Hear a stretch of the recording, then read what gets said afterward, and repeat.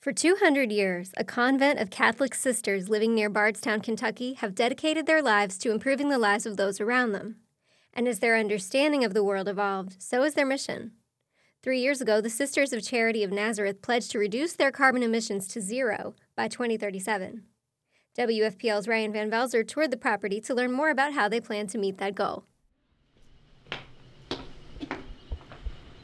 I'm just about out of breath as I step out onto a roof at a convent outside Bardstown, Kentucky. We're out of shape. Well, here we are at the top of one of our buildings we call Carico. That's Carolyn Cromer. She's the sustainability coordinator here. On the one hand, you can see the twin spires of the church. And then on the other hand, on the other side are about 140 solar panels. The Sisters of Charity of Nazareth have lived on this land since 1822. You may know one of their founders, Catherine Spalding, as in Spalding University.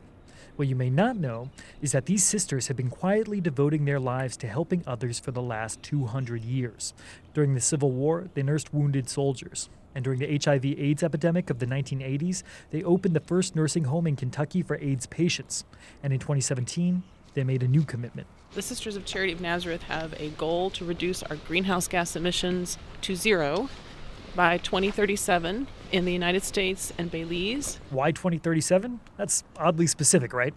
The UN Climate Change Report finds that reaching net zero emissions by 2040 would significantly limit warming temperatures.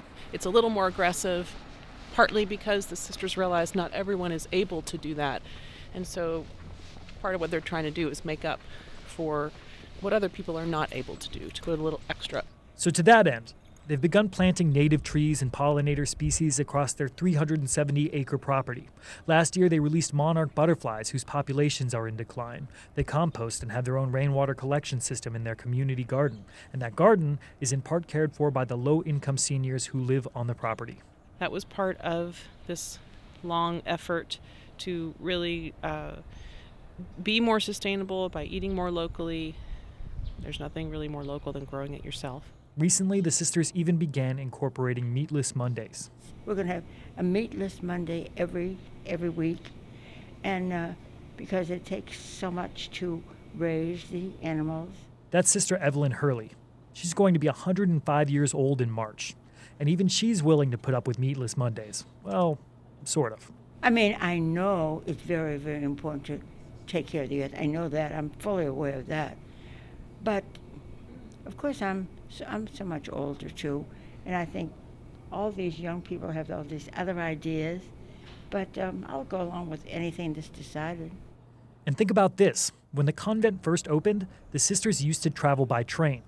Now they have 3 charging stations for electric vehicles. Old school Catholic doctrine said God gave people the earth and humans have dominion over it. Sister Susan Gatz says that these days they focus on how everything on earth is interconnected.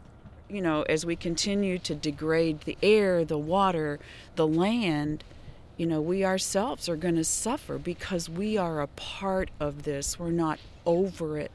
And so shifting that thinking, I think, is a huge task for humanity right now.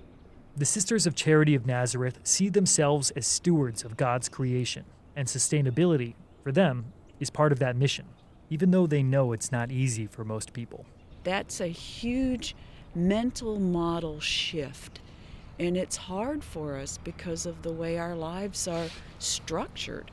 Just this year, the sisters began calculating ways to offset their carbon footprint for air travel.